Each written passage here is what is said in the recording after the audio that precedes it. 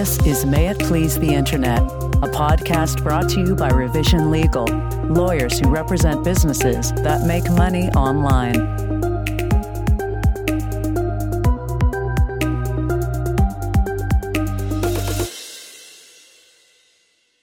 Hello, everyone. This is the Revision Legal podcast, May It Please the Internet. And today we are talking about getting your e-commerce business ready for sale. And I have my partner here, Eric Masterovich. Hello, Eric. Hi, John. That was very sharp. We're here. We're sharp. We're ready to do business. We're ready to sell some online businesses.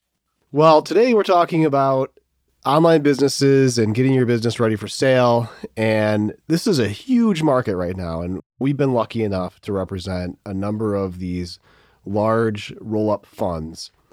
And Eric, explain what these roll-up funds are. What do they do? And why are they such an important thing for e-commerce? Yeah, it's been an explosion of them. I mean, we can probably dig up some of the articles. There's a New York Times article from a year or so back explaining kind of what's going on in the space. And it is these privately funded entities and funds that are buying up e-commerce businesses with the idea that if their economies of scale and their resources can take a business that was maybe $1 million business and grow it into a $10 million business. And that when they have supply chain systems and things worked out, and that they can combine forces and make this big monolith of brands that is making a lot more money than when they bought them. Yeah, and these roll-up funds are really making millionaires out of people who are just selling on Amazon as a mom and pop business or as a single seller, and it's changing the way that the world is working at this platform. So when they go to sell these businesses, a lot of times we have to take a hard look at them. And what do you see the first time you look at a business that somebody wants to sell to one of these roll-up funds? That's a good question. Before that, though, when you talked about making millionaires out of people, I mean, that is something that I really don't think should be overlooked. And it's one of the parts of our job that I really love is when we work with sellers and, you help someone sell a $4 or $5 million Amazon business that they started from scratch. It's life-changing to that person. They were making a lot of money before, but getting escrow clears and you get that $4.5 million for some product you sourced, designed, handled all the supply chain. I mean, your family's life is different forever. And being an attorney has a lot of difficult, stressful aspects to it, but that one is a fun part of the job. I always find too that you ask them, what are you going to do with this money? And they say, you expect them to say, I'm never going to work again, or I'm going to vacation in Tahiti. And oftentimes they say, well, I'm just going to go start another business. So they get the taste of what it feels like to sell a multi-million-dollar business and they go right back at it, which is also kind of cool. It's building an ecosystem that otherwise didn't exist. Almost every time they already have another idea. And usually we're talking about the non-compete provision and they are telling me what their next idea is. And we're making sure it flies with the non-compete that they're going to have to agree to. So yeah, I mean, I think once you learn how to do it and you're successful at it, you've probably made a lot of mistakes to get there. These are not overnight successes, even though they can grow quickly. And you've learned and you're ready to go and do another one. So it is fun. I love that part of the job. Yeah. So going back to my original question, when I look at these things, these businesses, and we get a hold of a seller for the first time, it's often a mess. I mean, wouldn't you agree with that? Yeah. The sellers, a lot of times they're very small businesses. One owner, maybe with a couple independent contractors or a few owners of the business, but one person's primarily running it. And from the legal part of stuff, things are not in order very often.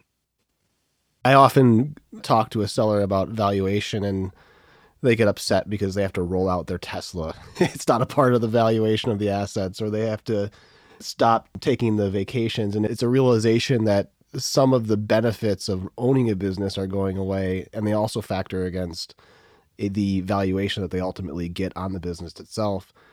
And it's hard to get those books in order, but I think it's really important to get it done. And why do you think that is? I mean, from you represented buyers and sellers. Why is it so important to get those books in order? The due diligence process and the legal purchase agreement process is so taxing and difficult and time consuming and stressful, and it's the only thing on your mind. Well, it's going to be a lot easier if things are in order. Things are going to move faster. And ultimately, what you're trying to do is sell this business, and you're going to have a better chance of doing that when a buyer is able to conduct some initial due diligence and see things that make sense. You're going to be more attractive because it's probably going to be an easier process for them to complete their diligence. Yeah, I agree entirely. And I often think about the opposite side where you are in the APA, you're building out the asset purchase agreement, and you're close to the end, or you're during migration, and the buyer takes hold of the asset and then takes a closer look at how sales are happening or how expenses were booked to the business. And they realize that things didn't actually happen the way that you described them. And so I think getting those books in order is important also for that reason, because it creates these settled expectations and it reduces litigation later on in the asset purchase process. And it's just great to be able to close quickly. I mean, these roll-up funds want to close within 1 week, 2 weeks, as you and I both know, because they're yelling at us to get deals done in that short period of time. So it just makes life easier for everyone involved. Yeah, I mean, we represent buyers and sellers, and when we are doing the initial round of legal due diligence, we have our own items to handle. Typically, bigger buyers are going to handle the financial and supply chain diligence on their own. Will be brought in when there's issues that come up, but you can tell right away when there's going to be problems. Things don't match up. Things don't make sense. You're not sure who is who owns what. And it just really can cause problems. Then if the business is good enough, buyers are going to push through. But if there's a lot of problems early, it may prevent a real commitment to closing the deal. Yeah, a good example is we handled recently a situation where there was an issue over customs fees, where one party's customs broker is saying customs fees per unit are $1, where the other party's customs broker is saying, no, I think they're more like $7. And that becomes a big sticking point, and it becomes difficult to close a deal when you don't have an agreement on what those expenses actually are. So yeah, I agree. I think it's an important part of the process. What else is important? The custom fees are an area that can really cause problems because it may be an expense that sellers are intentionally reducing by maybe not declaring the actual value of the custom fees. And when you do that, it's not just that it's a problem that is going to be uncovered. That's a problem that can impact purchase price because your fees and your expenses are actually a lot higher than what you portray them to be. And that's an area that can really cause some problems. And sellers know they're doing it. It's not a surprise. So that's one where, like, if you're selling your business, it's hard to have a true valuation if there's a big discrepancy in those kinds of custom fees. What else do you think a party that is getting ready to sell should be looking at? I mean, when I think about this stuff, the next area that I go to is really contracts and kind of making sure that I have my head around what contracts exist, what contracts need to be assigned, what contracts cause potential liabilities that have to be addressed in the asset purchase agreement. What do you look at in that area? I think that's what a buyer is going to ask. You're exactly right. Where are the contracts? Let me see them. What can I get? What's a problem? The reality is most sellers say, what contracts? I don't have any. Like, there's none exist. And that's not necessarily a problem. I mean, a lot of sellers of very successful businesses have few, if any, contracts, but there's some that are more important than others. And one of those areas goes around, if you're a big enough seller where you're taking on debt to kind of leverage your business, is your loan documents, understanding who has taken out the loans, what assets are secured by the loans, and a lot of times having a contact with that lender, because what happens is you're not going to be able to fully be paid out until that loan's paid off. And if you're working with the SBA or some other large lender and you don't have personal contact, it's a real pain in the ass to get confirmation that the loan has been paid off and that you have the appropriate UCC filings, which can slow up when you get paid. So getting those loan documents in order, trying to get a real personal contact at that lender is really helpful. But then at the same time, your own internal agreements. Who owns the business? Where is your operating agreement? How do you prove to the buyer you have the authority to sell this business? It's something that's really easily overlooked, easily solvable, but may not be readily apparent to sellers when they're getting ready to sell. Yeah, one of the big things that I see with due diligence, and one thing that holds it up significantly, is when you have, for example, Chinese sellers and they have multiple accounts under multiple names, which is often the case with those particular sellers, particularly because they have different business names. They have spellings that are different between the translation of Cantonese or Mandarin or whatever it might be into different Roman character representations. And that becomes really difficult to do due diligence on because you're searching for keywords that don't make sense within the English language to us. And it becomes very difficult to do lean searches and determine where an organization is organized so you can see whether or not they're in good standing. I find it to be really important, particularly in foreign transactions, to get that stuff in order at the outset so that you really know who's selling what and it doesn't become a dispute later. And again, like you said, getting ownership contracts in place, things like who made that logo for you 10 years ago? Well, there's going to need to be a contract that assigns that logo to you because without it, you don't own it and you can't sell it. So you have to tie up those loose ends, and it's a pain, and it's a lot easier to do either at the time that you are creating the logo, for example, or your software developer is creating your custom software than it is to do just before sale, although it can be done just before sale, but it's easier to do it at the outset. This is surprisingly an issue that comes up pretty late in the process way too many times, which is who owns what, especially when it comes to intellectual property. So like if we're talking about primarily Amazon, e-commerce businesses, unless you own a patent, then we're primarily talking about copyright. So who took the photos for all the product listings? Who took the videos? Who wrote all the copy? Who was in charge of social media? And majority of the time, there's at least some portion of photos or images or video or text that was outsourced to someone else. And no one really remembers who that was. And it was a long time ago. But you're not really making the buyer real comfortable in the risk. So from the buyer's perspective, not having full title to all of the copyright rights is a major problem because copyright infringement is strict liability. It doesn't matter that it was a mistake. It doesn't matter that the buyer wasn't really the one that was involved. If they continue using an image that's infringing, they're liable.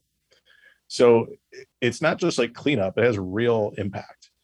And so like understanding and documenting what pictures you own, what pictures you don't own, you have to do it. And if you do it at the outset, it's just going to make things go faster.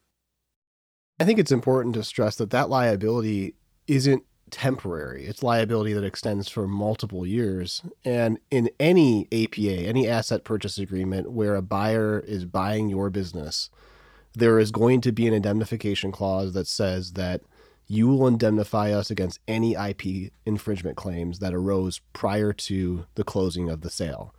And that means that any images that you didn't track down and get contracts for are potentially going to pop up 3 to 5 years later, and you can get sued for it. And we've represented a number of buyers who got sued, and then the buyer has to turn around and seek indemnification from the seller for that lawsuit years later. And, everyone's upset about it because no one wants to be in a lawsuit.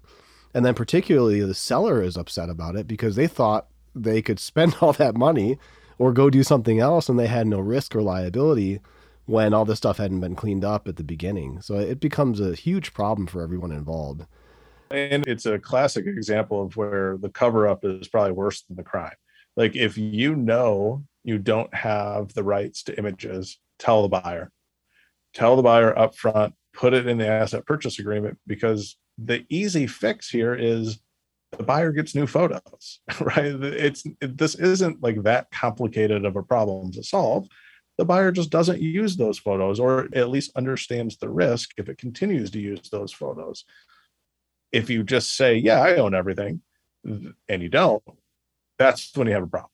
And that being upfront, honest, disclose those things, it's going to work out better, because there's usually a business solution on these items. Even if it's a relatively major problem in terms of IP, it's most of the time is solvable. There are ways to make this not nearly as scary as it may sound. The other area where I see a lot of the hang-ups or the difficulties in due diligence, or even after the closing of a sale like this, is supplier contracts. And with supplier contracts, the risk is always that, one, they aren't exclusive. So there is another party, for example, selling on Amazon that could sell exactly the same product under a different brand. Or two, that because there is no written agreement between the seller and the supplier, that immediately when the buyer takes over, the supplier raises the prices. And so we often see that not having those contracts with fixed prices in place that can be assigned becomes a problem for buyers. Yeah, I mean, perfect world, you have all these contracts, they're all buttoned up and, signed in blood, and they can never be broken. But like the supplier contracts ones, it's tough, because a lot of the times sellers don't have these. And the buyers, they can be pretty reasonable about what exists and what doesn't. But if you have those agreements, even if you just have a course of history saved in writing that kind of evidences the terms on which everything is working, I mean, that is better than nothing. But those supplier contracts, if you can get them and you can get something that says, have exclusive rights and lock in some terms, and you're going to be a lot better off. But, the supplier issue too is, when I'm helping a seller and we're in the middle of negotiating a purchase agreement, I always tell the sellers, listen, talk to your suppliers basically as little as possible. Do not strike up a conversation with them. Don't try to shoot the shit with them, and do not talk about a potential sale, because it could result in a scenario where they talk about raising the price. And that's a problem, because any purchase agreement you sign, you're going to have to make a promise that you don't have any knowledge of pending price increase. And I had a deal specifically day before closing. Seller kind of started cracking some jokes, and next thing you know, the supplier is talking about raising prices, and it caused a major problem. We resolved it, and the price didn't change, but that took some trust and part of the buyer, and a lot of communication with the supplier, and probably some sleepless nights for the seller. So dealing with those suppliers right before selling is a very sensitive topic. Yeah, I agree entirely. And I think another area of concern with suppliers is a lot of times we don't know whether or not what the supplier is producing is covered by a patent or not. So we've had cases where the supplier actually owns the patent, and a buyer comes in as it bought the business, and the supplier says, well, I don't think I'm going to license you that patent anymore. And that obviously causes a problem. Or the supplier is using substandard materials, for example. In California, there's this Proposition 65 that requires disclosure of, cancer-causing materials. And you'll see it on everything. California says this may cause cancer. Well, it's a real concern, because there's a lot of entrepreneurial or enterprising attorneys that look for people who are selling things that fall in those categories, and they sue you for it. So if you're not looking at what is this product made of, what potential product liability claims arise out of it, and thinking about those things during due diligence, then it's a mistake, because you could face some potential liability further down the road. Yeah, you're going to get all these questions. Buyers are asking these questions. And if you don't know the answer or how to get those answers, or you wonder the same things, you should figure those out before you make the decision of trying to sell, because these aren't hypothetical questions that are being asked. These are questions the buyers will ask. So that brings me to my favorite part of the due diligence process, which is chronicling IP. A lot of our clients are terrible at this. And when we don't do due diligence for them, they get upset with us because they soon realize that there are trademarks in foreign jurisdictions that were not assigned, or there are trademarks that are owned by other sellers who are trying to take advantage of the brand registry that Amazon provides, which allows you to register your trademark with Amazon and own the space. And so it becomes incredibly important to keep a updated list of all of your intellectual property, who owns it, where is it registered, what is the status of the registration, and what needs to be done to get it assigned during this process. Yeah. I mean, what we're doing, we are saving sellers money right now. That's what we're doing, because if a buyer opens up your IP and you got 6 trademarks registered to 6 different entities, it's going to be a problem. You're going to have to spend time working with your attorney. They're going to work with their attorney. It's going to slow things down. You're going to have a bunch of expenses to clean that up and get it right. It's not that hard.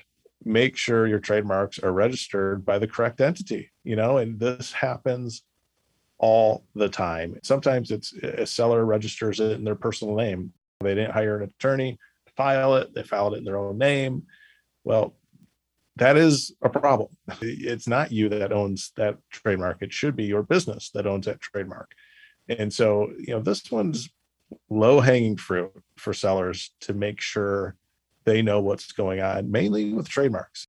Patents can fall into this issue too if they're in the wrong name, but trademarks are much more common. You can have all these international marks and you can get kind of mixed up with them if you're not paying attention. Yeah, I had one recently where the seller said the trademark was registered in his friend's name and he no longer has contact with the friend. Just like, well, this is a red flag. Maybe we should rethink this deal. And you get a lot of that. I mean, it's just like Amazon's the Wild West, and a lot of people become very negligent in the way that they deal with their IP, even though it's like the key part of selling on Amazon. So yeah, you should take it very seriously and make sure you get all of your ducks in order. Well, thanks, Eric. This has been helpful, I think, and been good information. So I appreciate the time. And again, this is the Revision Legal Podcast. May it please the internet. And we thank you for listening.